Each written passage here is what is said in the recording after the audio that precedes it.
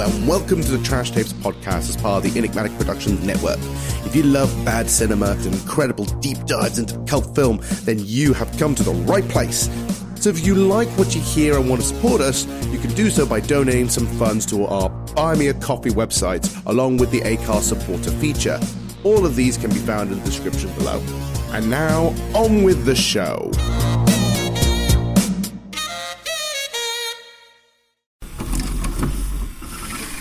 It's saying like, oh, it's not like the movies, you know, but it's made exactly like the movies. Even more so. I feel you do what I generally feel. I feel like this movie it felt more like an amateur filmmaker, right, was given this money to make this movie, and instead of actually making like, even though it is a very serious training movie, he secretly made a demo reel. To go and send it to people and go like, hey, I can do horror, I can do action, I can do drama, I can do comedy. You know, it's it is excellent. But, I can't wait to talk about it. We'll get into it. We'll get into it now. Oh, I'm so excited. This is so good.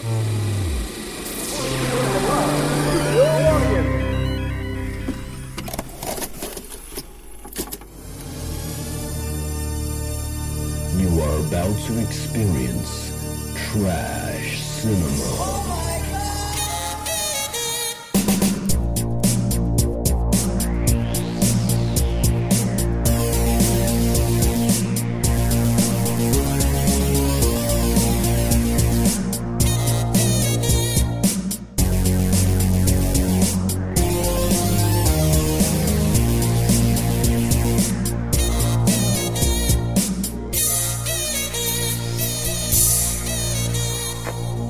Greetings, everyone, and welcome to another episode of the Trash Tapes. One man's trash is another man's treasure.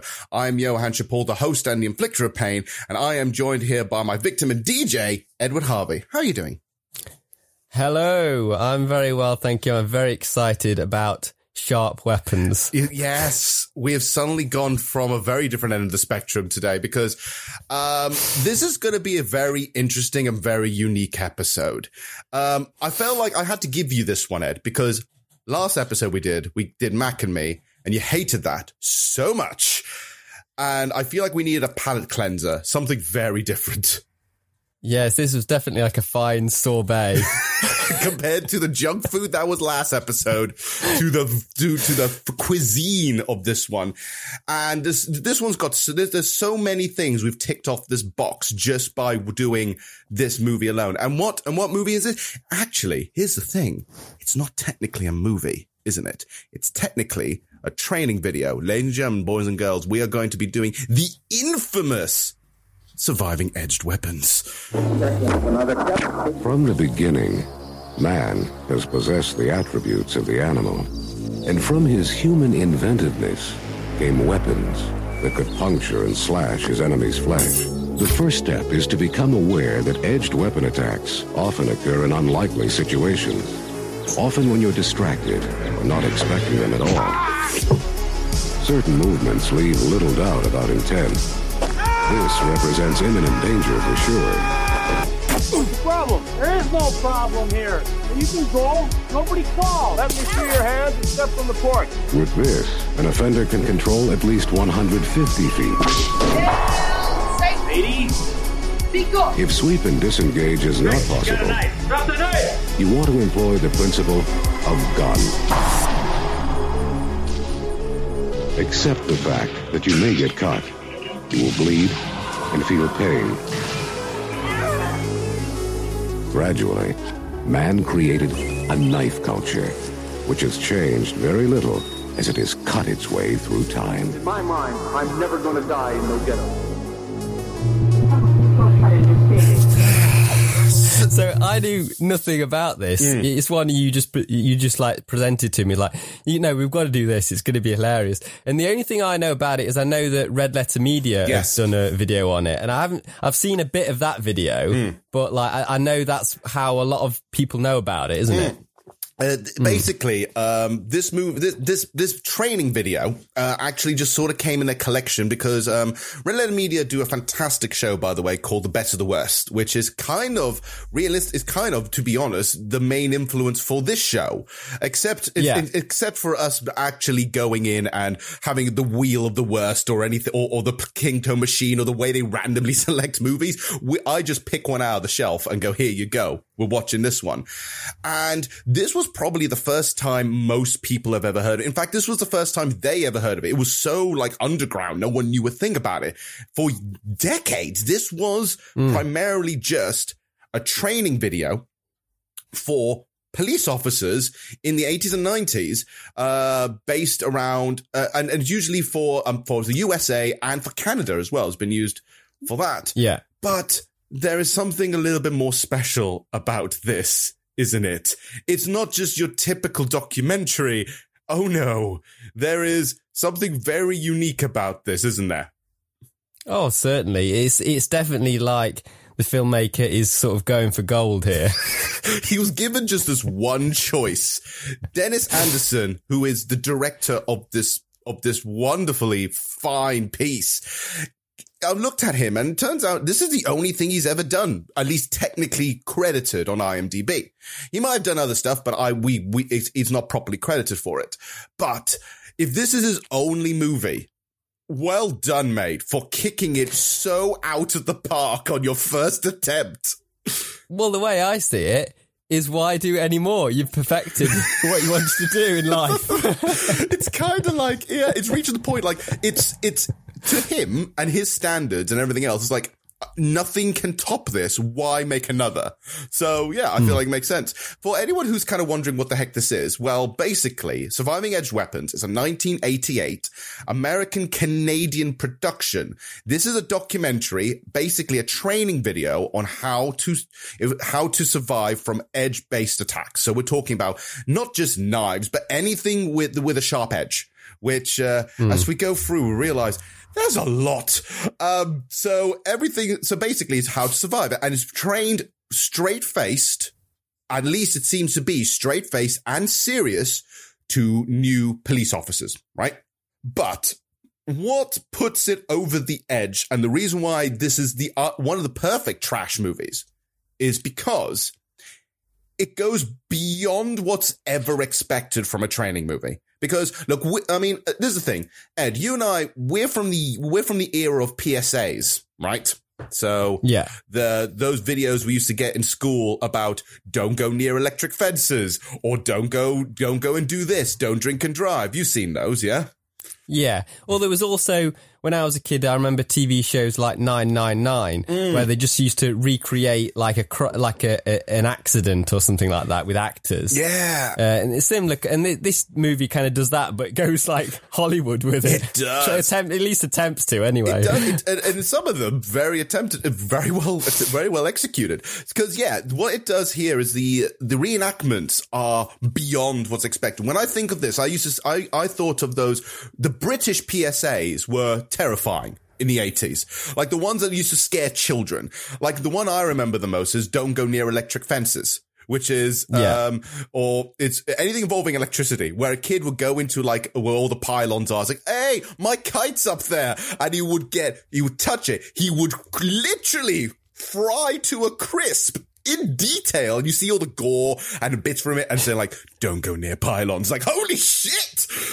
When I think about it, actually, TV adverts used to have some funny ones as well. Like there used to be one for British Gas. That's when we've gone all that way to see her. Yes, we really ought to go more often. Yeah, Brian, I can smell gas. If you smell gas, there are 5 points to remember. And then he looks around the entire house. He's this guy who's got like a bit of a fro and like a thick moustache, like a cool 80s guy. Yeah. And he sort of looks round, and then there's a bit where he's about to light up a cigarette and thinks, oh no, I shouldn't do that. Yeah. And then as soon as the wife is about to switch the light on, he goes, no! Like that. And that's when the advert ends. Oh, those are amazing. And see, this is the thing that I feel this movie is doing to a point in comparison to other bits as well, basically, is that it's using the idea of fear tactics, but also trying to train you into how to avoid that. Well, you know, the PSAs in Britain and things like 999, true crime, all this kind of stuff, they want to scare you from doing crime or scare you from doing silly things that are dangerous, right? To the point there's like, they would show everything, or they would do over elaborate things so they can say like, don't do that, just don't. I don't know about you though. If I watched this and it was a time where I wasn't finding it funny, I was taking it seriously, I'd be scared to leave the house. I know. This movie has really, it's wonderfully paranoid. I think what this director's done in a way to keep it authentic is they used this movie's peppered in with interviews of the police officers, but the majority of the police officers actually are in reenactments, which is quite nice, but also quite traumatizing, I think, because if you are talking about, oh, we're going to reenact the time that you got horribly stabbed multiple times, you're like saying, do you want to be in it? It's just like, do you want me to relive this trauma? Yeah, that is crazy. I would just do the interview if I was in that situation. Yeah, because there were some that weren't in there, thank goodness, but there were clearly a few of them. Like, there are a few of the characters that are reenacted and are brought in there. Now, an interesting fact about this is that this was shot. Like, I want to ask you something before we move on and actually go into the movie, because there isn't a lot of trivia about this film, really, because this is how cult this movie is. There's not a lot of detail. Besides, it's not really, like I said, it's not a movie. It's a training video. And no one really keeps records of training videos, if you know what I mean. No. Yeah, there is an IMDb, but it's quite limited, isn't it? Yeah, and I've been going around trying to find anything to scrap onto, but there is quite literally very, very little. Now, the thing is, the crew was Canadian, apparently, but a lot of this was shot in Milwaukee, which basically is in Wisconsin. So this kind of explains one thing about the movie, which I'm not sure if you got footage of or you got like anything of, but the accents in this movie are all over the shop. Oh yeah, I love it's definitely a Wisconsin accent, isn't it? Like a lot of it's a very unusual kind of the little twang on some of the words. Yeah. But I can play you an example. Go for it. Shut your engine off. What the fuck do you want? I want to see your driver's license. What for?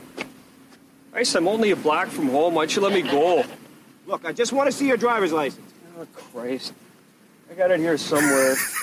It's in the car. I'll get it.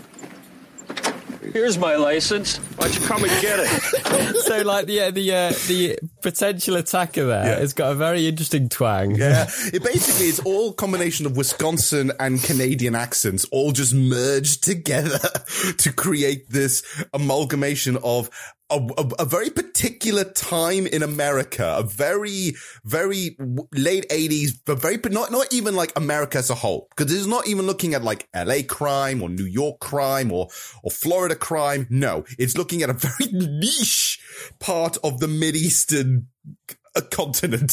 So, which I personally found it great because it showed some of the majority of the accents, the looks that people are wearing, the outfits are very distinct. Oh yeah, totally. I remember one scene fairly near the end of the movie. Yeah. Where the guy is wearing like colourful like shorts, a bright sort of yellow t-shirt, like a weird kind of wig and sunglasses, almost like, you know, a silly disguise you'd get from a fancy dress shop. Yes. Oh my God. That's probably what they did with the costuming. There's the thing, though. I'm just having a look at the minute. There must clearly have been a budget for this, right? It doesn't really show it, but the budget. I feel like the budget for this movie must have been fairly decent because of the amount of production value, the amount of blood, the amount of visual effects, the amount of everything is there. And I kind of love how they put all this stuff into it. But then there's a couple of shots you're going, you've run out of money, haven't you? Yeah. Run out of it's money. definitely a lot of the practical effects Yeah. where you could see that it was money in that, you know? Yeah, they've definitely put effort into like all the squibs, all the blood, all to make it look as realistic as possible. But then there is a guy who's got the shittiest wig. Yes. Oh, it's fantastic. Now, just to kind of say this, the production company for it is basically Caliber Press. Now, Caliber Press are a Canadian-based company, but they've also done other they haven't done a lot in terms of like movies that come out with it, but this company technically has made another documentary. But you know how long it was between that documentary, between Surviving Edge Weapons and the last documentary? No idea. 10 years? Oh, it's about 2005. So right. They must have been sitting there waiting, going like, we did Surviving Edge Weapons so well. We don't need to do another one. And then finally things are waning on, going, we can't live off those laurels of Surviving Edge Weapons. We have to do more, buddy. So we're going to have to do another one. And this one's not even well known. It's not well known. It doesn't even seem to have a plot synopsis on IMDb, which saddens me a bit. But, it shows that this is so underground that there is barely any info on it. But when I found this out, and then when I watched it, this is the reason why I had to give it to you. Because this has no right to be as good as it is. And so we're going to go into it now. We're going to go right into it and analyze this movie step by step to figure out why at some point it is secretly one of the best movies I think ever made. So definitely. Well, I've got a clip from the intro, because the movie starts off like an epic, like some kind of like 2001 Space Odyssey, like the dawn of man. Let's hear this. Go for it. From the beginning, man has possessed the attributes of the animal. Speed, power, dynamic movement, the instinct to exploit the weakness of his prey. And from his human inventiveness came weapons that could puncture and slash his enemy's flesh. So there we are. That's like basically describing. In that scene, there's like a caveman, and he's just cooking up some meat. But there's a guy, like another caveman, that's kind of sneaking up on him, isn't there? Yeah, this is the weird thing. Okay, yeah, the movie starts off not with like a police officer saying, "Be careful of knives," something you'd expect. No, it starts off with trying its best anyway to have a history lesson.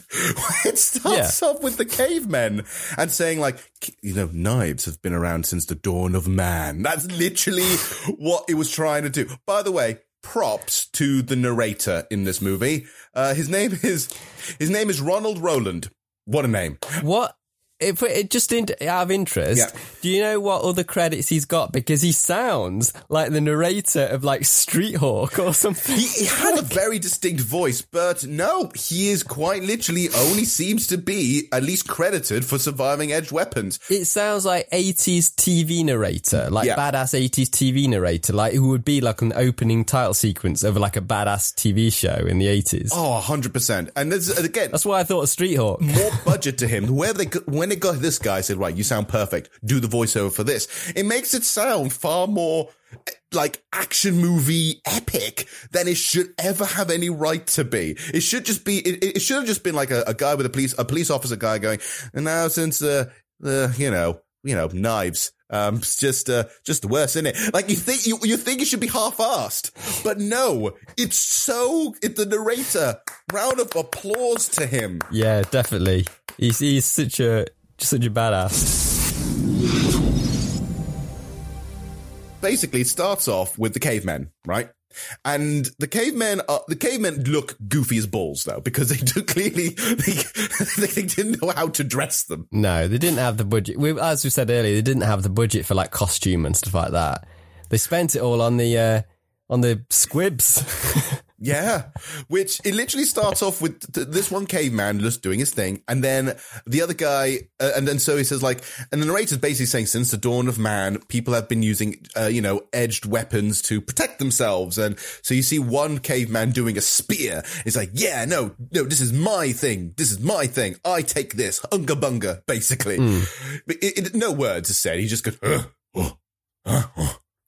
loads of grunts, right? And then the other guy has a fucking shiv, basically. Yeah. And then it kind of goes from that scene to modern day, doesn't it? And it kind of shows you a similar situation, but with like a drug kind of switch, doesn't it? Yeah. I've got a clip from that. Go for it. Oh, man, no money, no shit. I mean, 5 minutes. Oh, fuck you, man.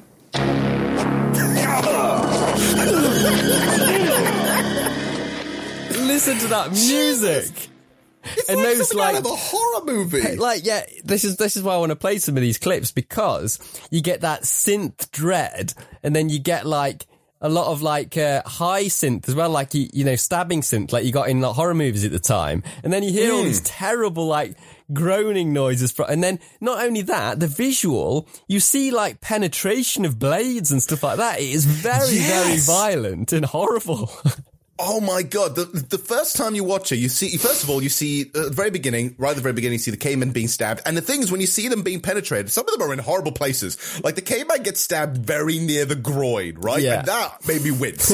And then there's bits in the hand, and it's horrible. And then it says like, and this was the birth of a knife culture, which is like, that's so hardcore and terrifying. And then it cuts to this. And then again, it's nasty. There's blood splat all over the floor. Clearly, you don't see it. You don't see a guy being gutted, but it looks like he is because he's being stabbed and looks like he's being wrecked across. And like, Jesus, this is just 2 minutes in. I know, but didn't it remind some of these like scenes, these violent scenes? Did they remind you of like exploitation movies?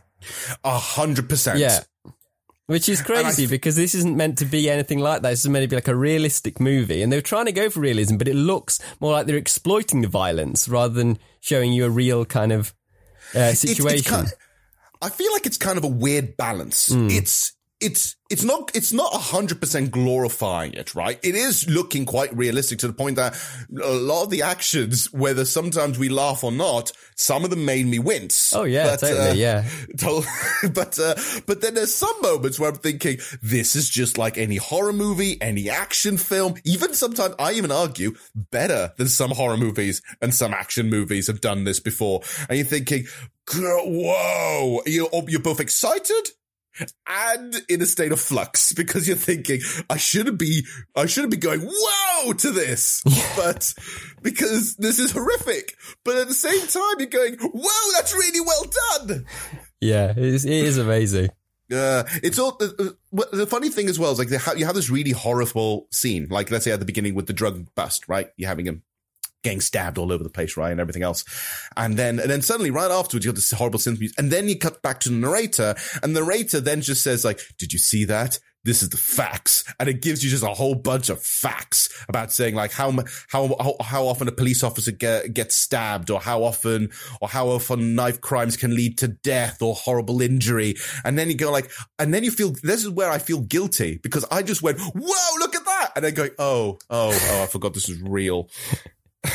Exactly, yeah. It is that weird conflicting in your mind when you're watching it. But it's some of these reenactments that are so hilarious. Like, I love it leads on, it gets, after that bit, after a little bit of time, it leads on to unusual places you wouldn't expect. Like, there's a guy who knocks on the door, remember, and there's a guy hiding there, and he sees you see inside of the house, and there's a bloody broadsword there. Oh no! Let's play that.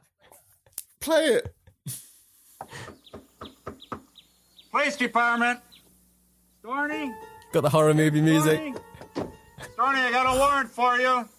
In this show, you see the chair, and then you just see the broadsword right behind him. And so basically, what's happening there? Wait till it stops. So what's happening there is he knocks on the door, and then you see inside, and you see the sword there, and he's kind of the guy's looking at the sword, and he's thinking, "Shall I?" And then he goes up to the sword, and basically he opens the door a crack. And the sword just goes through the crack in the door and through into the police officer. And it's like, I know. And then he's shooting out, going like, oh my God, I've been stabbed by a broadsword, which it basically shows that obviously the last thing you'd ever expect when you open a door, whether a police officer or not, is have a guy with a fucking broadsword at the ready. Yes, broadsword is a collector's item, but you wouldn't expect someone to have it. This movie tells you, don't think like that, you pussy. Everyone has a knife of some sort. You better be ready. Like a fucking broadsword. like some kind of knight. The interview segments kind of creep in, don't they? Like around about sort of this sort of time. And we introduced to James Phillips, who is absolutely like the best. He's the best. He steals every like bit of the movie. And let's just hear what he has to say about knife crime, right, at the beginning stages of the movie. The basic perception if you get into a knife attack is there's going to be one single thrust. You're going to cleanly and effectively block it, and that's going to be the end of it. You're going to apply a little bit of your academy-taught self-defense. You're going to bend that knife out of his hand and arrest the bad guy, and that's the end. It doesn't work that way, sports fans. Things go from bad to horrible real quick. Right away, you're in deep shit. You're in bad shape. You're in a bad place. Faster than you ever perceive it happening to you. I love the sports fans. He's literally, he wants to be like a sports commentator, doesn't he, this guy? It's also the fact that he basically sort of sitting there, right? And he's standing there and he's quite literally got the coldest face, right? Like he is like the most serious character, most serious person in the whole movie, because he will say it bluntly and he will say it not only to your face, but he will say it and shout it at you. It almost feels like that, because the entire time he's got this sort of white blonde hair and he's got this gaze as he's staring into your face, into your eyes, like he's seen shit, like he's some kind of weird Vietnam vet. I know, but he's such like, I'm assuming that everything he's saying is true. He's not sort of exaggerating. And he just seems like a really, really tough bastard that you want on your side, basically. In this movie, I want him on my side 100%. If I have to go into the Surviving Edge weapons world, I need him up and ready. I need him in my squad. Because holy hell. Because there are loads of other interviews with the coppers, but they're more like, this is the thing. Everyone there is quite sympathetic, right? They're all talking about, their like injuries or their accidents. And what's interesting as well is that the movie goes through a whole spectrum of police officers. So it isn't just like white men. There's also women. There's also black police officers. There seem to be, Latino police officers. Everyone's sort of there sharing their stories, and it's very sympathetic. Oh yeah, totally. And then James shows up. He just says he just basically says like, these are shit. This is horrendous. Knife crime's the worst. Get prepared, bitches. It's quite a stark contrast. It's almost like they put him in there to be the tough one that isn't going to be blubbering on camera. It's like balancing it out, isn't it? That's what they say. This leaves one of my favorite bits where basically basically it seems to be just like a regular pull-up, right? So the officer, so it's just pulling him on the side of the road. I'm thinking when I saw this, I was in shock. I've got a clip of the bit you're talking about, the traffic stop. Yeah. Yes. Yeah, let's play that. Right. Play that. He's here somewhere. No problem. Something with your photo, name on it, they'll be fine. Oh, God!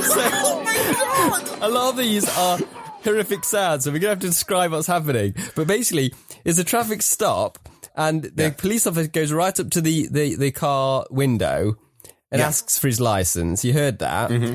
Yeah. When he reaches for the license, he basically just stabs him with a sharp object in the face. That's what happened in that scene. Through the cheek! Yes. Oh my God! Is it a little knife or is it something else? Because it's leading into the bit where it's listing the weird sharp weapons, isn't it? Yeah, I think it's a small. I think it's a very small knife. I think it's just a regular knife, but it's very tiny. But it stabs him through the cheek. You don't see him popping out of the other, but it goes through the cheek, and he's like, "Oh my God!" And this is the thing: they show this, and you're thinking, "God, that's over the top. That didn't happen." It immediately cuts to an example of that happening. Yeah, this is like a real life example. It's again, like you said earlier, it kind of makes you feel bad about laughing, then, doesn't it? But you can't help it. Because it's an extreme, display of violence that would naturally that shock makes you laugh. Yeah. Yeah. Yeah. And so then it cuts, and then by that point, then we'll cut to real life photos. This is the thing. This movie is peppered in with real life photos of injuries and stuff like that, and crime, and I'm not even sure if there's dead bodies or at least bodies of people through surgery and stuff like that, to kind of show this is what knife crime can do to you, right? And an example of this is right after that sequence, it cuts to what clearly is a stop, and then the narrator's saying like, this man did the exact same thing. He got stabbed several times and nearly lost a kidney. I'm like, wow, dude. Oh, I was just enjoying that moment, and now I've got completely derailed. I know. And so basically it wants you to prepare you for what could be out there in terms of types of knives. So it kind of lists like the butterfly knife and, a few, like a flick knife, things like that. But then it goes on to list all kinds of weird things, which it ends up being hilarious. And again, you wouldn't think it would be hilarious, but let's just listen to some of these. Go for it. There's also hidden danger in this lipstick tube, popular with prostitutes. Also sold on the open market is this key that opens into a knife. Jesus. And this bear claw necklace. Adding to the threat are a host of improvised weapons. Sunglasses that can be flicked to poke out your eyes. Jesus! Fish hooks hidden in earrings or stuck through pant legs to rip your fingers on a pat-down. Boots with protruding spikes. A baseball cap with razor blades sewn to the back, hilarious. Which can be swung by the bill to cut your face. Even something like this mace, made by a teenager with lead and spikes in his workshop. Yet it's easy to forget the possibility of being confronted by one of these. Isn't it? It is. But basically, when it gets towards the end of the list, like the baseball cap and stuff, you're kind of thinking, no, you're having this on now. That's you're just being silly. Like, there is, I've never... It has to be. But like, another thing that I had to comment on is the fact that I was going on earlier about like the violence is like an exploitation film, but there also seems like there's exploitation, like sort of sex kind of sequences, because when they talk about the pendant that could be a knife, it just shows a big pair of boobs on screen. Yes! Assuming that basically this is the kind of thing that prostitutes usually would wear. Like this thing's there with prostitutes with big boobs. There's so many different kinds of improvised weapons, and some bits are like on the neck of a woman or a neck of something. It's really bizarre, right?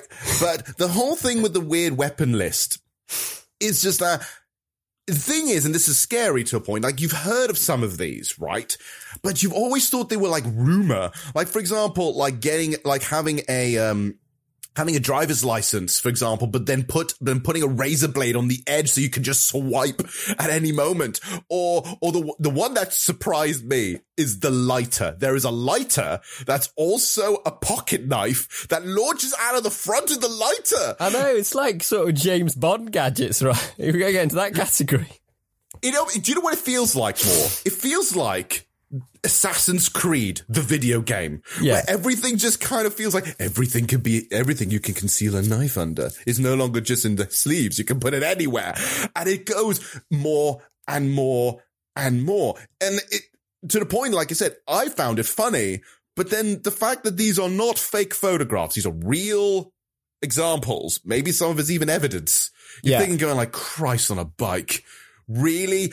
Looking back at this though, I did a little bit of research on this. Half of those kind of nice concealments now are illegal. Thank God for that. You can't buy those anymore. And if you do, it's officially an illegal object anyway. So you can't do that. Yeah, because thank God. In the 80s, you could pretty much order that stuff from a magazine, couldn't you? Yeah, you can do anything, basically. The thing that we have to understand, because there's not a lot of evidence to like back this movie up, I am hoping we have to run on the assumption that a lot of this must have happened at some point. Like the baseball cap thing. Someone must have made that in order for that to ever be an example. I know, what the thing is, I always think that just because they have one example of that happening, they think, you got to be prepared for this because it has happened. But it's like there may have just been that one time and that's it. You'd never get a guy with razor blades on his baseball cap again. That is madness. Yeah, that could be it. This guy trying to be like a cheap odd job, just trying to flick his hat around. But yeah, it's like, I feel like I think again, because it's a training video, right? It's trying to show, it wants to show you that anything can happen, right? It wants to get you prepared. But I feel like even the most extreme examples are really pushing it, right? Or are we so out of the loop as being non-police officers that we never stumble across this? But you see police officers, it's like, I've seen that just last week. It's like, really? Well, that's the thing. I reckon, especially in America, if you laughed at, like, you were saying, like, oh, no one has razor blade or like lipstick knives and stuff, and like they'd be like, yeah, I saw one last week. Shortly after, we get to like talking about domestic calls and being wary about potential attackers at a domestic situation, and that scene is hilarious. Let's play that. One circumstance where you can anticipate edged weapons is the disturbance call. Police department! Hey, what's going on here? Do you watch all the people who may be at the scene? Do you stay aware of everything around you that could be a weapon? Jesus Christ! This is horrendous. Right, yeah, I'm sure you know which scene that is, Johan. So do you want to describe that one? Okay, so this scene happens somewhere in the middle of the movie where you've got the domestic violence scene, right? So it says like one of the most common places that you're more likely to have someone with an edged weapon is during a domestic, right?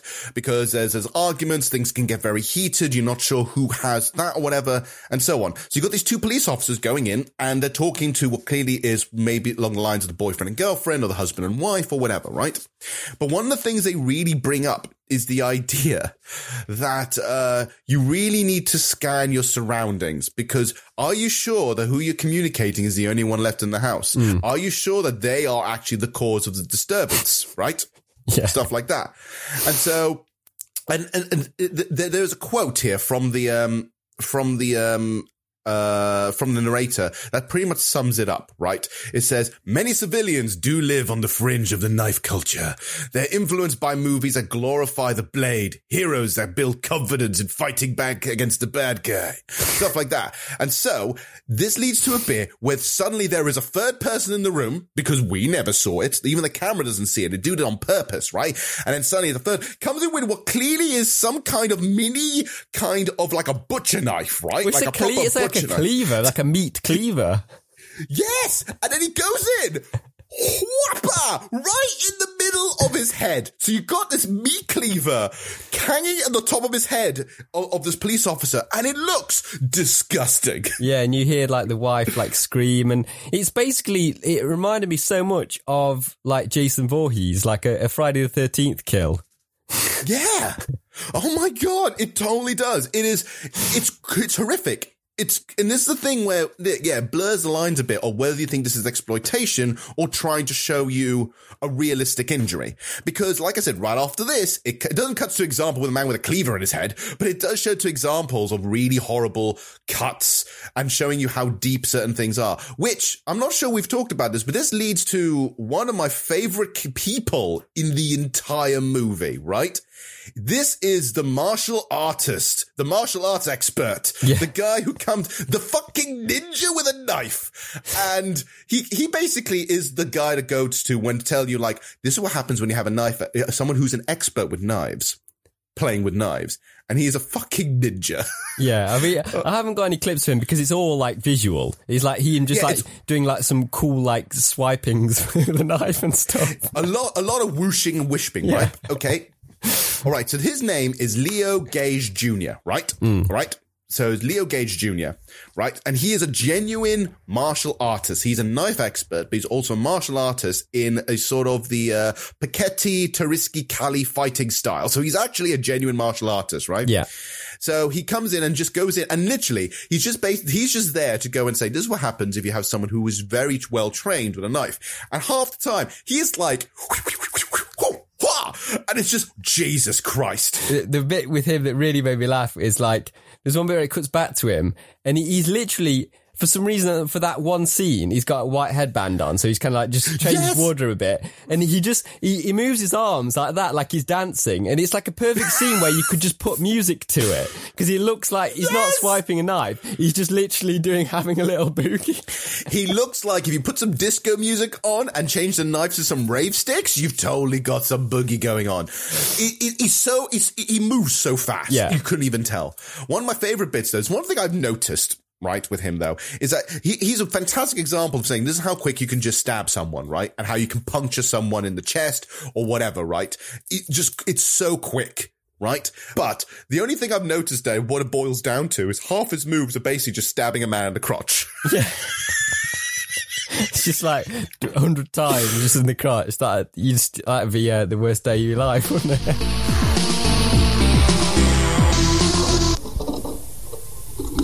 There's this bit where they're showing you about unusual sort of situations. Like, I mean, they did talk about this a lot in the movie, but like, there's this scene. Remember this scene where a guy's going through a metal detector, and he just it's like basically expect the unexpected, but it's so hilarious because it's a really calm scene, and then he just goes nuts. Let's listen to this. Officers who fall victim to edged weapons usually commit at least one critical error, like misreading what could be a weapon, or misjudging the subject. Let's try it again. This time, why don't you leave the pens in the tray before you come through? Sure.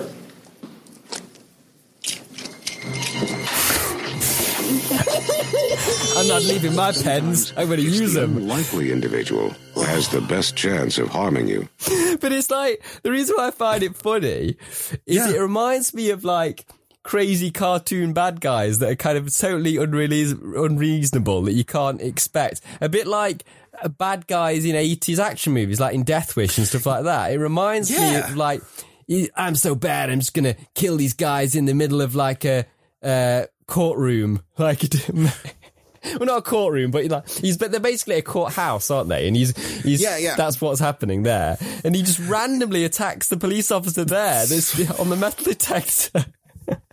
It's a cool scene, but you're sitting there going, that is horrendous.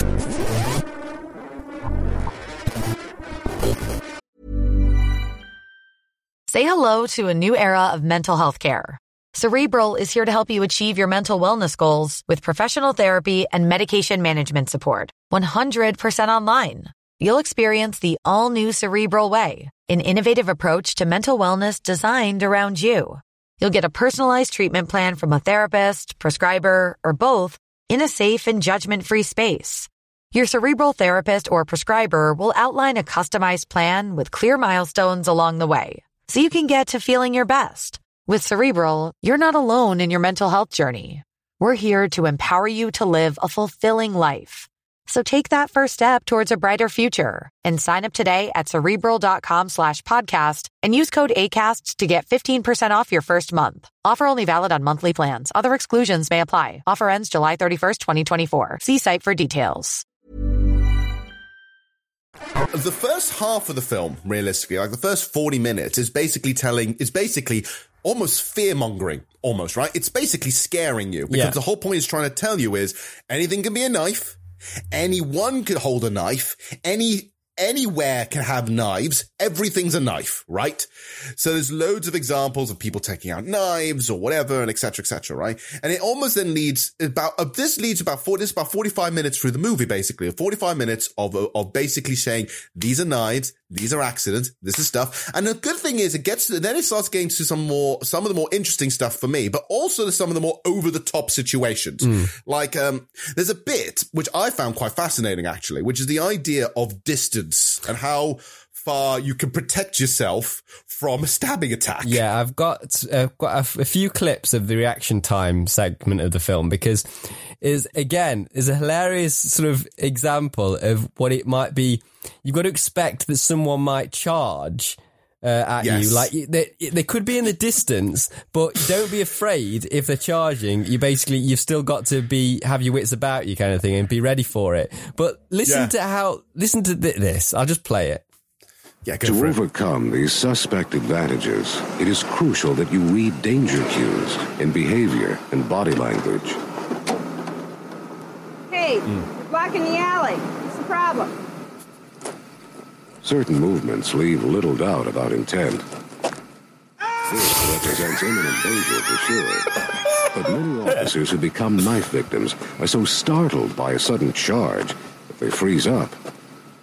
So, yeah, he's just waiting in an alley, that guy, and she approaches him, but he doesn't want to talk back. He just wants to charge with a machete. The guy takes out a machete out of nowhere. We don't know why. We don't know why his reasons there. We have no background, right? So he just comes out with a machete, charging like he's in some kind of fucking like he's an extra on Braveheart. He's about to flip in, just literally slash this female police officer.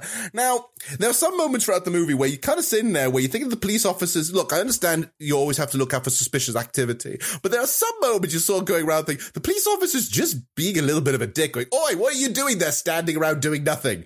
But now we know, adding to the fear-mongering, anyone standing around doing nothing could also have a dangerous weapon. Yeah. Oh my God. And after the charge kind of like moment, there's an educational moment about like distance, like you talked about, and it was like it kind of shows this overhead view of like the ideal kind of reaction time you need to attack, like when someone's going for you, and it ends up it gets further and further until like it gets to 21 feet apparently is the ideal distance, and they're like tiny on the screen because they're so far away. It's like, what kind of situation would you be able to create that distance? I've got a clip of it.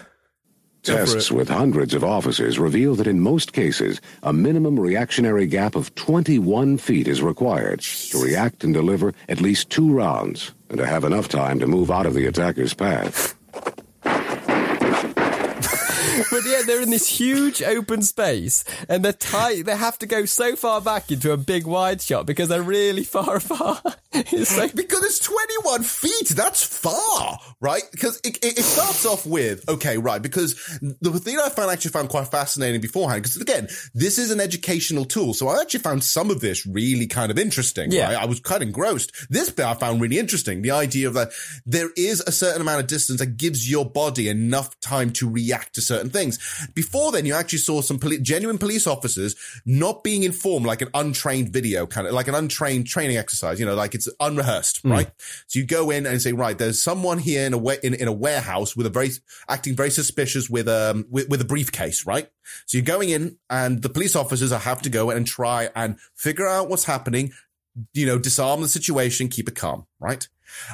It made me laugh a little bit how often the police officers have failed miserably at doing that. At least they must have selected all the rubbish ones, because half the time they're panicking, they're trying to pull out a gun, like, oh no, there's a knife in my way, and they all just fall, and then some of them get run out of the fucking room. I know. Well, they walk so far up to them, they're like almost kissing them, that they're so close to them, they would have no time to react.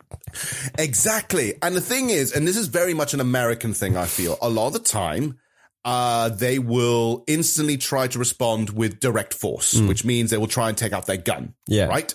But when the guy is literally like an inch away from you, there is no time to pull out a gun and shoot. Right? And this is what this whole thing is. It starts off with like, if someone's literally a foot away from you, no way. You can't defend yourself. Don't ever be that close to the situation. You can't be that close, right?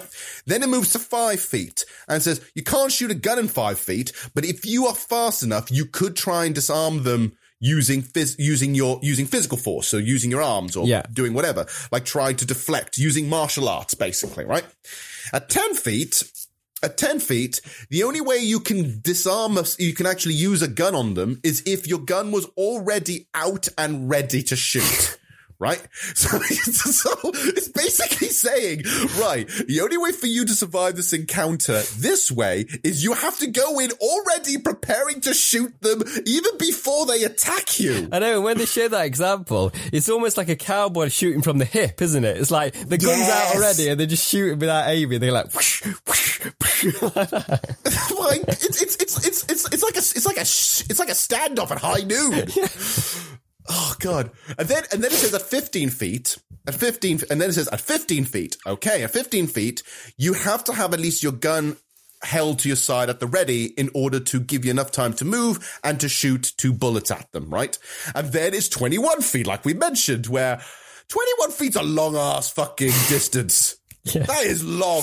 That's longer than you think. And so you think going like, that is so far away. How are you ever going to have someone when are you going to be in a situation where you're going to get ready to shoot someone from 21 feet away? I know. This is the thing. I think, but this is a common thing with training videos, not just this kind of video, but I've seen training videos in the past where it says like, well, this is the ideal situation, but when you're actually when you put that into practice in the workplace, you never get the chance to do it like they say it needs to be done. And that's the same for any training video, I think.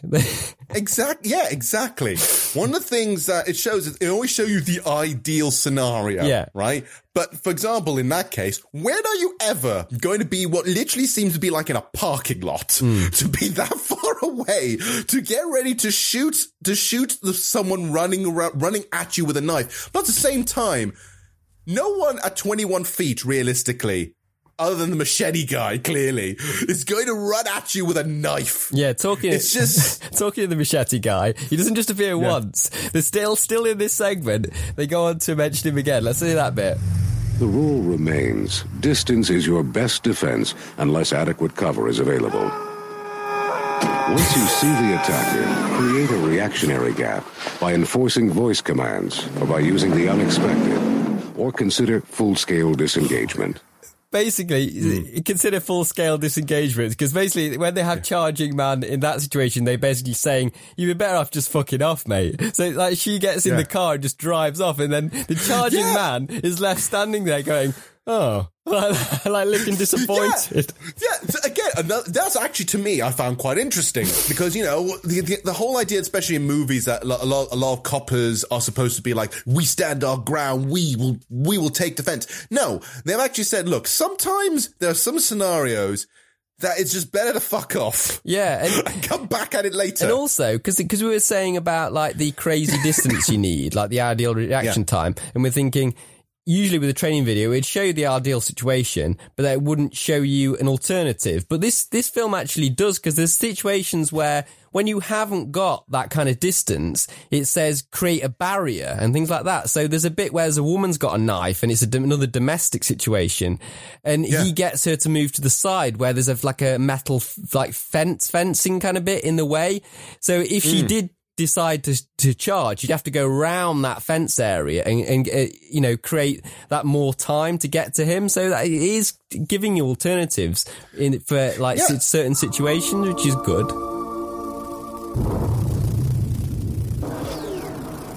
And these are the two ones which I think, Jesus Christ, we're pushing it a bit, shall we? But then you're thinking, no, this is the thing. Like, you've got the ballistic knife, which I've never heard of until now, which is a knife that acts like a gun. Yeah, it just fires the blade out or something. Fucking hell! I didn't even know that was a thing. And clearly that's a thing. You just shoot and the knife just goes whoop-ah, right? And it says for that one you need about 40 feet, right? But then it gets even further, and then there's a guy with a fucking crossbow. Unlike the Hollywood depiction of the single telegraphed strike, most edged weapon attacks against police are much less predictable. What's the problem? There is no problem here. Well, you can go. Nobody called. Let me see your hands. Hey, just go. There's nothing wrong here. Let me see your hands and step from the porch. With this, an offender can control at least 150 feet. If sweep and disengage is not possible, you want to employ the principle of gun. What? Also, what I love about these, there isn't much of a script, is there, in these reenactments? No. Because if you notice, a lot of the time, when they get asked to get out their ID or license, a lot of the time they have the same kind of response. Like, I played a clip earlier about the guy saying, here's my license, and then he gets out a knife. There's another bit where they just say things like that every time. When you can control the reactionary gap, you create time by creating distance. Time to compute your force options and time to communicate with the potential attacker. Here's my license. Why don't you come get it? Drop the knife. Fuck you. I said, drop the knife. Oh, okay, I'm just kidding. They say that, like, it's either, here's your ID right here, and it kind of gets out the knife, or here's your license right here. A lot of them just say that same response, like, they can't write different lines for them. They have to kind of just, it's almost like they're just sort of improvising it. Well, I think it's because there is technically a writer to this, but I'm assuming the writer is mostly for the narrator, right? Yeah. His name is John W. Randall, right? And I feel like he was writing mostly for the narrator here. For the scenarios, I bet you what they did was, other than maybe giving the some of the giving him a couple of little bullet points of what that needs to be done. I think what they want to try and do is reinforce routine. The idea of saying like, right, there's a particular way of doing things, or there's a particular way of saying things. You need to stick to a script. And so everyone else is kind of responding to that and hoping, and that's why you have like several times, like, here's your license, and takes out a knife. Like, everyone thinks that's a cool response. But it's like, that kind of thing has been parodied, because like, you remember that movie, Kung Fury? Yes. Hey, you got a permit for those guns? I got your permit right here. And the guy does, here's your permit right here. And he puts his skateboard under the cop car and just flips the cop car into the sky. It's amazing. It basically shows that everyone in that scenario thinks that's a cool line, to the point it's now become point of parody. Yeah. This is the thing where I feel like, this is not going to be political. I'm not going to politics. I know, I'm going to behave. But they lead into describing at some point, EDPs, or emotionally disturbed people. Yes. Which is, how can I describe it? Not very sensitive, and doesn't really talk about mental health in any capacity, other than saying, like, basically EDPs are crazy people, and they all have knives. No, it definitely seems uneducated in terms of like people who are mentally ill, and it again, it's like an action movie trying to include mentally disturbed people, and I've got a clip of that actually, one of those scenes. If I don't kill you, I'm going to kill myself.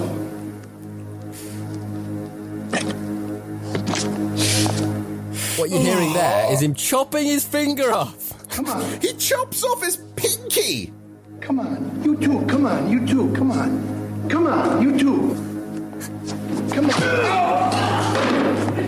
Get the restraints. The baton is not a distractor. Use it to neutralize his delivery system. So yeah, that was like about neutralizing an EDP, wasn't it? Basically.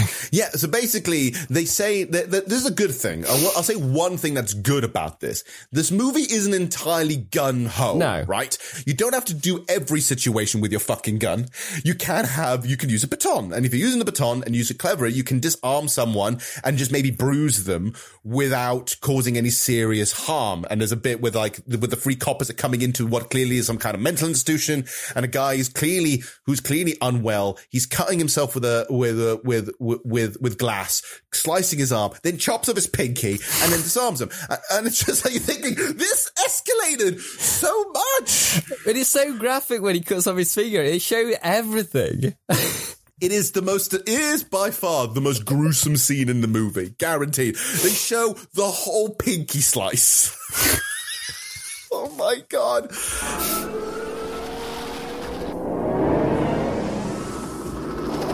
And then you mentioned earlier about it talks about approaching people who are just standing around.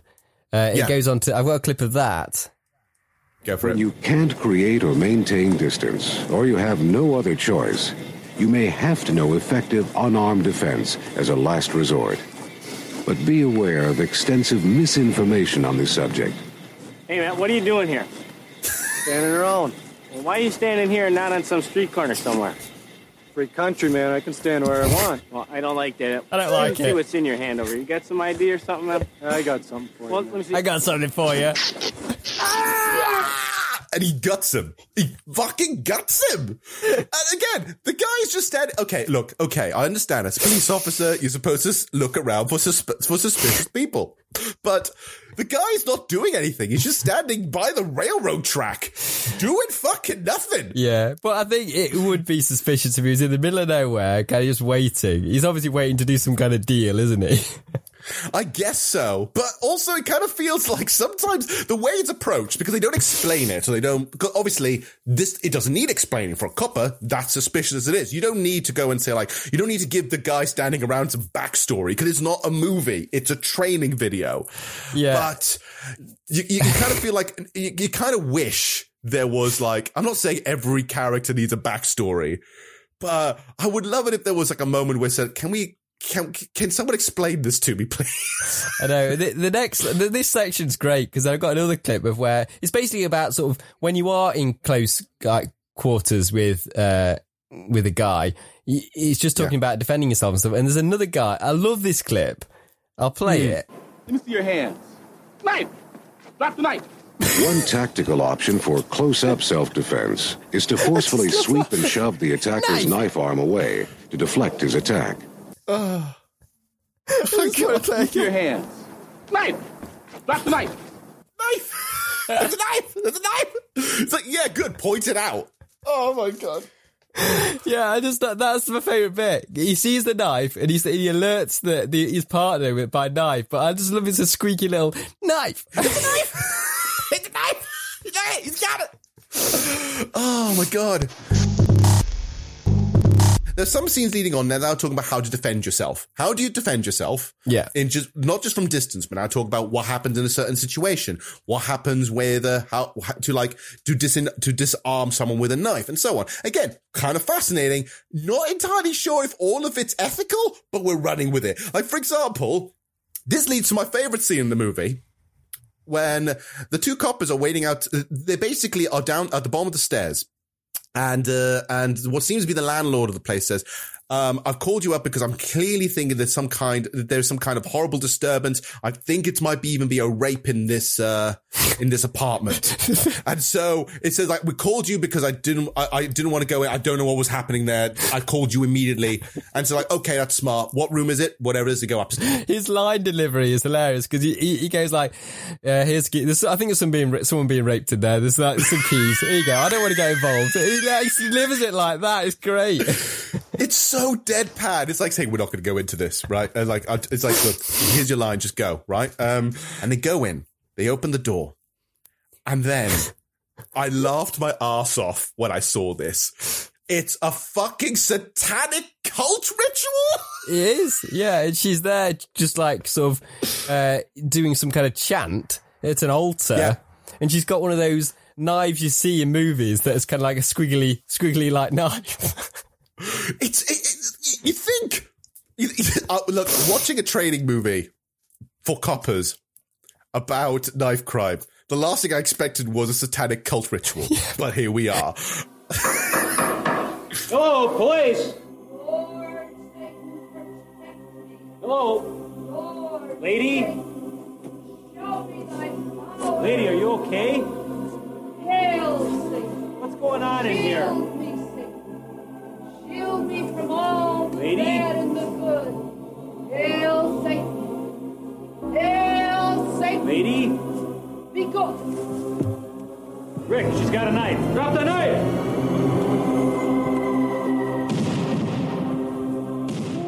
And then, so when they go in, they find this woman in a robe who she's chanting. She takes out the knife. She literally puts it above her head. Ah! And then, just like that, and then the coppers shoot her because they're on the thing. What I love about it, this is why I mentioned that the production value is surprisingly good. Because, number one, the set, well done for the set. I like the set. It looks great. Looks like something slightly realistic-ish. There's an Iron Maiden poster on the wall for some reason. You know what? Perfect. Heavy metal. They go and shoot her.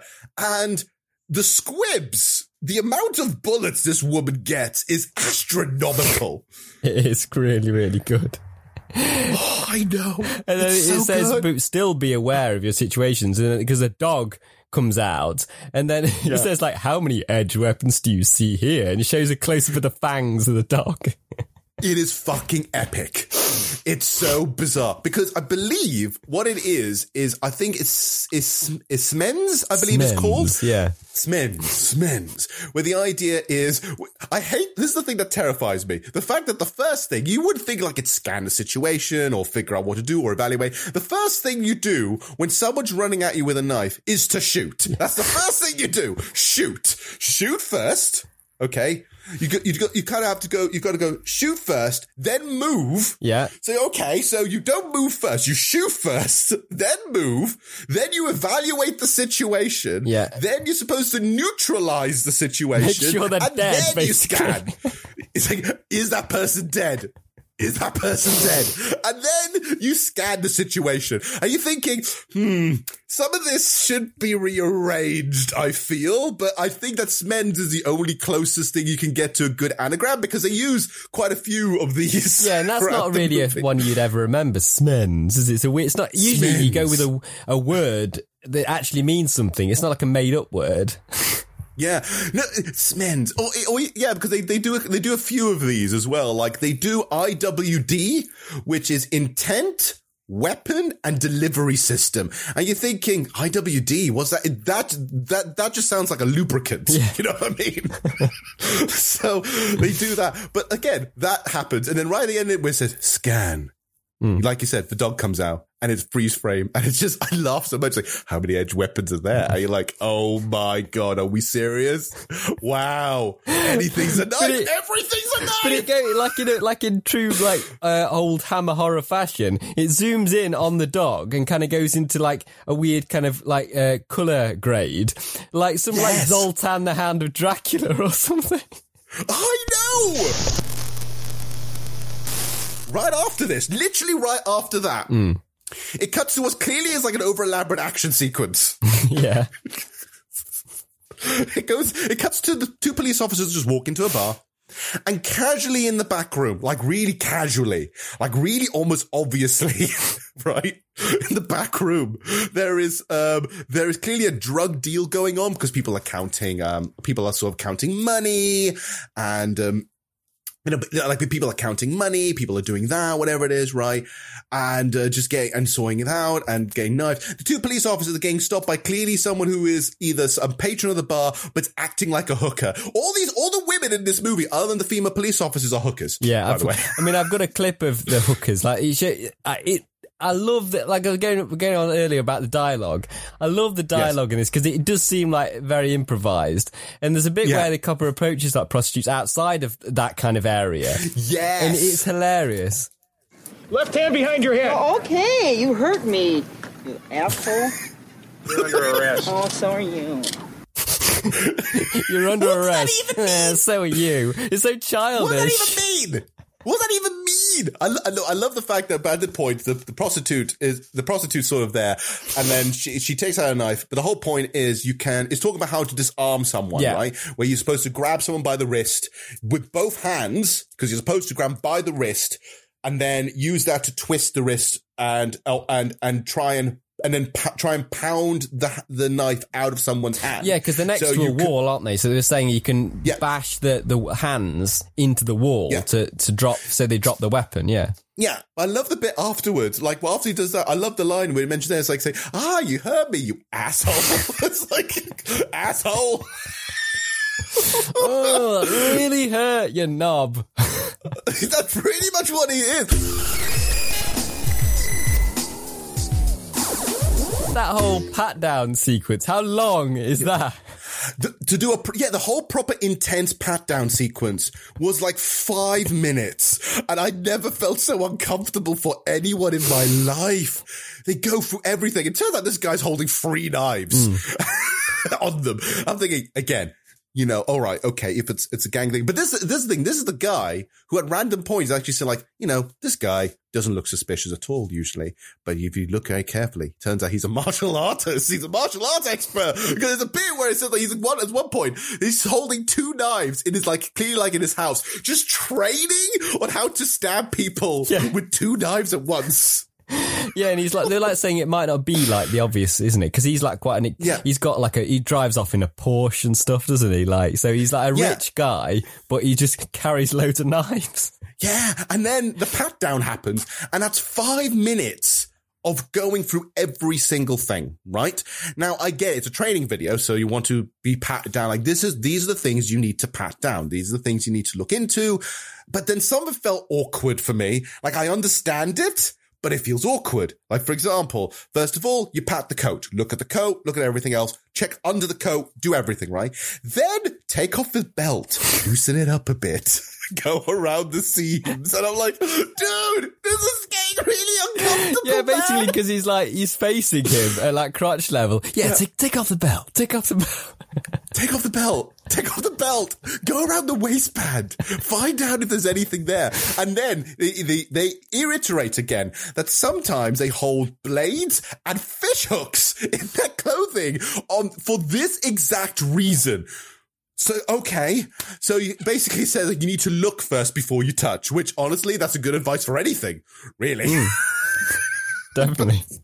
5 minutes of a man being awkwardly patted down. I know, and he even finds like a razor blade in his wallet, doesn't he? So, yeah, the guy has 4 razor blades. And this is the thing that makes me laugh. He basically said, like, anyone who's an enthusiast or like a knife collector or anyone that's a fan of edged weapons are going to have more than one. Yeah. So he's basically saying, like, you can't just be a collector of knives and you can't just have one knife and claim that you're a fan of knives. No, if you're a fan of knives, you have a fuck ton of knives, even razor blades in your goddamn wallet because you can't live without an edged weapon. Exactly. It's just, I love it. It's just, I'm broken. I think I'm broken. I just need to calm down. It's too good. It's too good. I know, and it starts to wrap up around this stage, and it starts to go to like the final thoughts from all the interviewees, doesn't it? And we get James Phillips again, don't we? With his infamous line. Should we play that? Go for it. In my mind, I'm never going to die in no ghetto.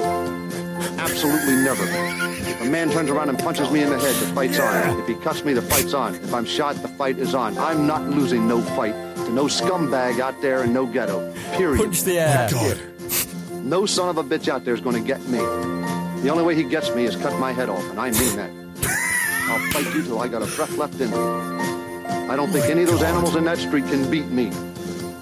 And I've gone that way for 18 years of street service, street duty, and that's the way I'm going to keep on going.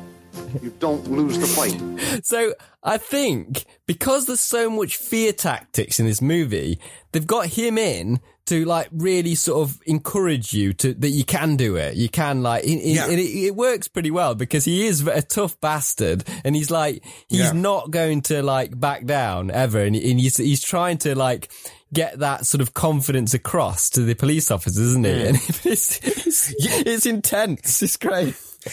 It is an intense motivational speech that I didn't expect to happen. The guy is saying like, I will keep on fighting until my head's chopped off like some kind of fucking Highlander. And it's just epic. Right, in between this and beforehand as well, one of the things they mentioned, what I love, is they talk about what happens when you actually get injured and how you can manage yourself when you get injured, right? And it leads to what is the poster or the box art, which is a police officer goes over to a guy on a motorcycle. And the guy on the motorcycle takes out the thing that you use to fill up the gas, right? And just fucking stabs it through his hand. Right? Which is one, I never suspected you could even do that. Apparently it says, if you have, the narrator always says this, if you have enough force, anything can stab you. It's like, fucking hell. And so he does that. And then the rest of the scenes are actually really, really well done. And I have to say this, and this is we're wrapping up to the end anyway. A lot of the scenes are surprisingly well done in terms of how they're executed, how they look, even adding drama to the mix. Cause there's, like, for example, looking at the guy who just got stabbed by the fucking petrol thing, he's struggling to hold the gun, but he's saying like, but one of the things, like, if you keep your cool, you're already like de-triggering what the guy wants, right? Which is, if you are shouting and screaming, I am in pain, which most people would, right? If you try and hold that back until the situation is over, right? It means that you're already sort of taking down the enemy a little bit, right? You're basically, because what they want you to show weakness and pain. At any time during an edged weapon assault, accept the fact that you may get cut. You will bleed and feel pain. But if you're prepared for this injury, you can surprise your enemy by not losing your cool when he expects you to do so. And all of these are fascinating. Some of it's like really intense shit. Like there's a bit where a guy, basically how to survive puncture wounds. Like there's a bit where there's a female officer and she gets her notepad and she puts it underneath her arm where she's getting stabbed to hold the clot. There's another one where a guy is getting stabbed in the leg and he has to move his leg up while still pointing a gun at the guy on the ground, saying like, you don't move, you motherfucker. And then there's another one, which, oh my God, this one's the best, where basically the guy has a stomach puncture. So he's lying on the ground, stomach first, to hold it from bleeding out, holding a gun at the guy, and basically goes and tells the guy who's about to grab a knife, says, don't even think about it, because if you do, I will shoot you. And I'm like, holy shit! I mean, these are straight out of Lethal Weapon. You expect like Riggs and Murtaugh to appear like at any moment and help him. I know! This feels like a full-blown police drama action movie, and I am invested. And I say, I want these guys to live. These guys are great. These guys are surviving. They are awesome action people.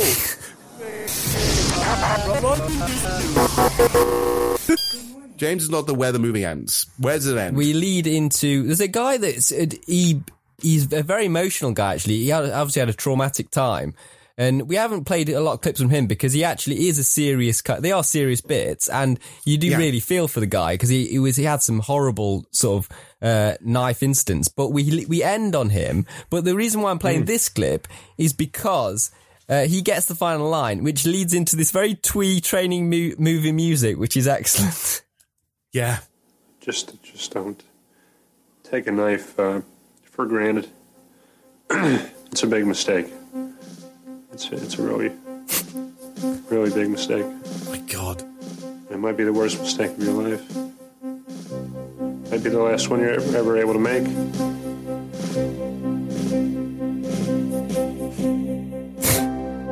My God, it ends there. This music is gold, though. It reminds me so much of training movies, like old training movies.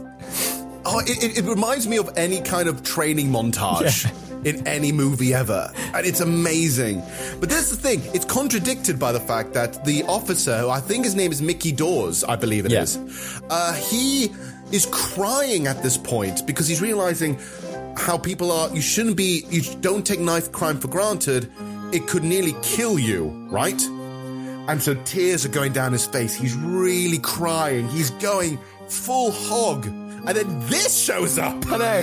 And they really do a slow creep zoom on his tears, don't they? Like right onto his face.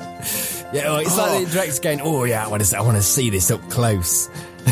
Yeah, I was like, this is gold. This is gold. He's crying. So basically people make sure you get the tears. Oh, God. They're glistening in the light.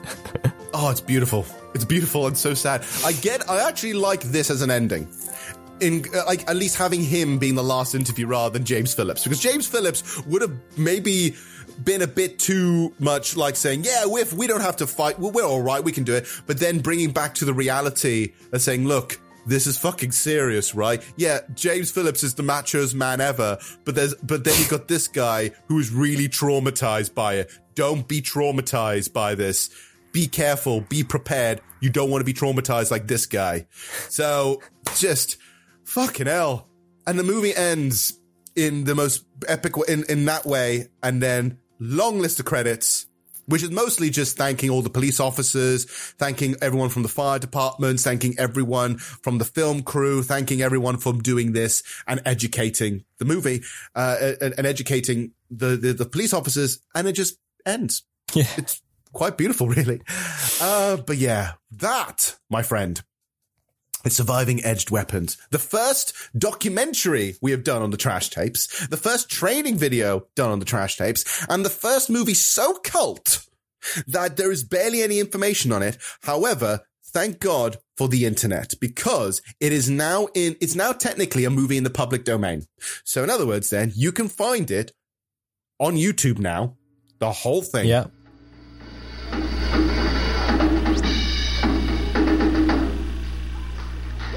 So, without basically ruining my prediction, I think it's time we put our knives right into the Trashometer.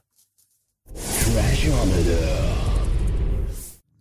If this is the first time you have joined us, welcome. But we do review things a little bit different around here. We don't do star ratings or A to Z or A to F. No, we go through something called the Trashometer. The Trashometer basically is 5 tiers of trash, right? So we go through each of them, we play, and we find out where in the spectrum this movie would fall under. Tame means that we actually found it quite boring. It's not really that enjoyable. We kind of feel like there wasn't anything relatively trashy about it, right? Then you've got tiny bit trashy. Tiny bit trashy means we are enjoying it, but we feel like it could be even more. It could be better. There's moments of glory, but not enough. Trash is the sweet spot. It is the golden goose. It is the sharpest tool in the shed, right? You then go into too trashy. Too trashy means we're really enjoying it, but we're starting to get a little bit frustrated with it. There's things that are starting to annoy us. There's things that are starting to get on our nerves, but we still had a good time. And then there is torture. Torture is the worst of the worst. There is quite literally nothing fun about this anymore. We are more angry at the movie rather than enjoying ourselves. And so, Ed, where do you think we should put Surviving Edged Weapons on the Trashometer? I don't know about you. I don't even need to think about it. It's perfect trash. Yeah. It's bang in the middle. There's not like bits where, it's too much. The too much bits are brilliant. So the violence and stuff is great. It's perfect amount. And then you've got like lots of stuff balancing it out. It's perfectly paced. You find it hilarious, but you're kind of entertained by it. It's just a perfect example of trash. I agree. This movie balances being educational, right, and downright exploitative. It is a movie that doesn't know whether it wants to be conservative or over the top. It doesn't know whether it wants to be a cinematic masterpiece or a down and gritty drama. It doesn't know what it wants, and also is everything at the same time. And it's a movie that I was engaged for the entirety of the 85 minutes. I have never, in any of the movies we have done, never felt so like on the edge of my seat than anything we've done before. I've never been this excited. I've enjoyed too much. It was just very exciting. Really exciting. It's exciting, it's educational, it is funny, it is dramatic, it's shot. There's some scenes in there that are better shot than some of the movies we have watched on this show. I know, and it's like what we've always tried to express, like the humour in it. It's like it isn't self-aware at all. So that's great. I love it's so unintentionally funny, like the humour in it. And I love that. That's what we always try and find, isn't it, in terms of humour in our movies? Yeah, and the thing is, even more so. This had to be taken seriously because it's not a movie; it's a training video for police officers. The last thing you want to do for that is to be lighthearted and be nudge, nudge, wink, wink. No, this is serious. So everything just works perfectly. So, ladies and gentlemen, boys and girls, Surviving Edged Weapons is one of the perfect trash films. There we go. Mwah! Thank you. It's been a while since we've had a proper trash movie, actually. They don't come around. They're little golden eggs, aren't they? They are the golden eggs. They are the golden eggs, which is why I always say, when you find a golden egg, you want to preserve it forever.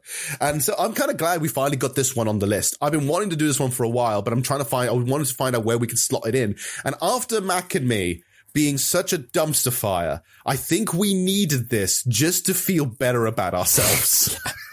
totally. Oh, this was a lot of fun, and I'm kind of glad. Actually, this is the thing. I might do at some point. Speaking of plugs, at some point I might do a video of some point where we go through all the movies we've done so far and put them on a tier list, because I feel like the list has gone quite long right now, to the point that I can't remember if everyone actually knows where they all land in the Trashometer. Yeah, totally. Yeah. Speaking of all that, this is the time where we do our plugins. In other words, anything we're doing or anything we're walking about or anything that's been going on the socials or anything else, we mention it now. Now, one thing that's brand spanking new to both of us, we're entering a whole new world. Speaking of things we've done, we have bitten the bullet. We have finally got it and jumped into it. We're on TikTok now. And I was saying to you, are we too old for this shit? I'd probably Danny Glover comments. But I thought, you know what? Even if we are, I'm going to go for it and utilise it, because people are using it. It seems like a good platform to reach people. So let's just try it. Yeah. So we both went on it. I mean, I had a TikTok account for a while, but never used it. And the reason why I've never used it is because I sat there for the first day going, I need to know what all the kids are doing. So I sat down and watched it. And I watched a couple of videos for a few minutes. I sat there going, this is so not for me. I don't get any of these videos at all. What are these jokes? I know. Well, the thing is it's kind of like with algorithms. They don't know what you like. So it's when you go on there and you've not used it enough, it's just showing you the worst stuff that you hate, like the popular stuff that a load of kids have made. This is why, thanks to our education in surviving edged weapons, we have to go into TikTok with a machete and start cutting through all the weeds so we get the stuff we want. Well, we're going to be using our TikToks a little bit differently. We're going to be using it to promote our sort of like our stuff. On my one, which is Johan Trash Tapes, you should be able to just follow me on there, and you'll get sort of exclusively little like tidbits of stuff for the trash tapes. And I assume on your one, which is Harvey Retro, yours is going to be all based on the enigmatic stuff. Because I just released a review of Body Snatchers from 1993. Like, it's an really underrated version of Body Snatchers, and I did a little clip on TikTok and on Instagram just sharing little bits from that review. And so I'm definitely going to use it to promote the enigmatic content on the main channel, but also I'm just going to go with it and just put all kind of random stuff on there, because it's a weird time at the moment. You can I shared a video of me miming to Slayer on Instagram Reels, and it got over 3,000 views instantly.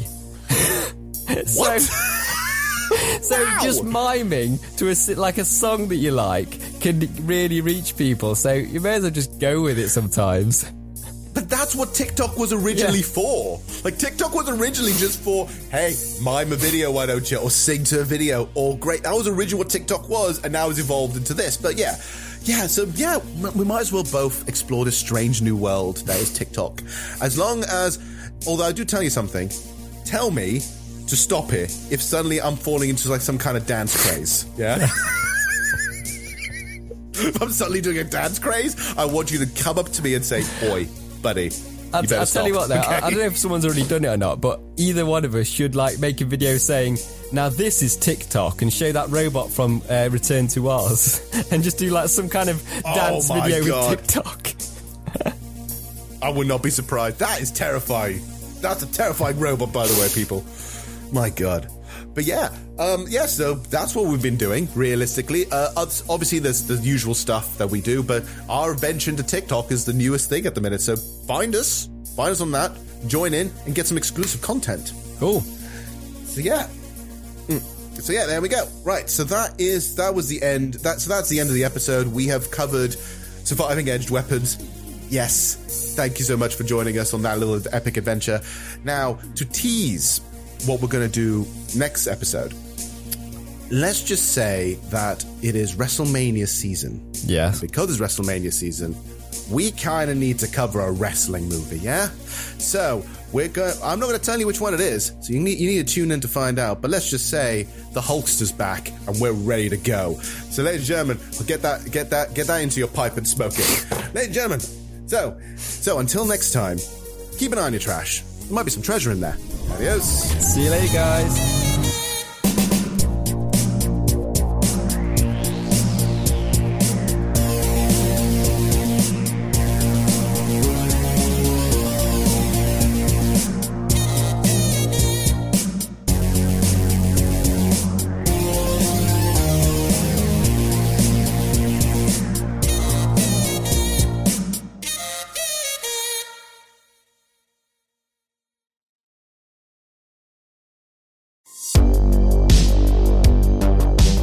thank you for listening to this podcast episode and hope you enjoyed it. If you did, please share it around with movie lovers you know, maybe add a star rating or write a good review. All of this helps with the algorithm and provides us with more opportunities to reach the ears to a whole new bunch of bad film fanatics. Want to find out more about us? Then head over to our socials where we provide sneak peeks and up-to-date news on everything nostalgic and trashy. You can find our Facebook, Instagram, and Twitter pages in the description, so please follow us. See you next time, cinephiles.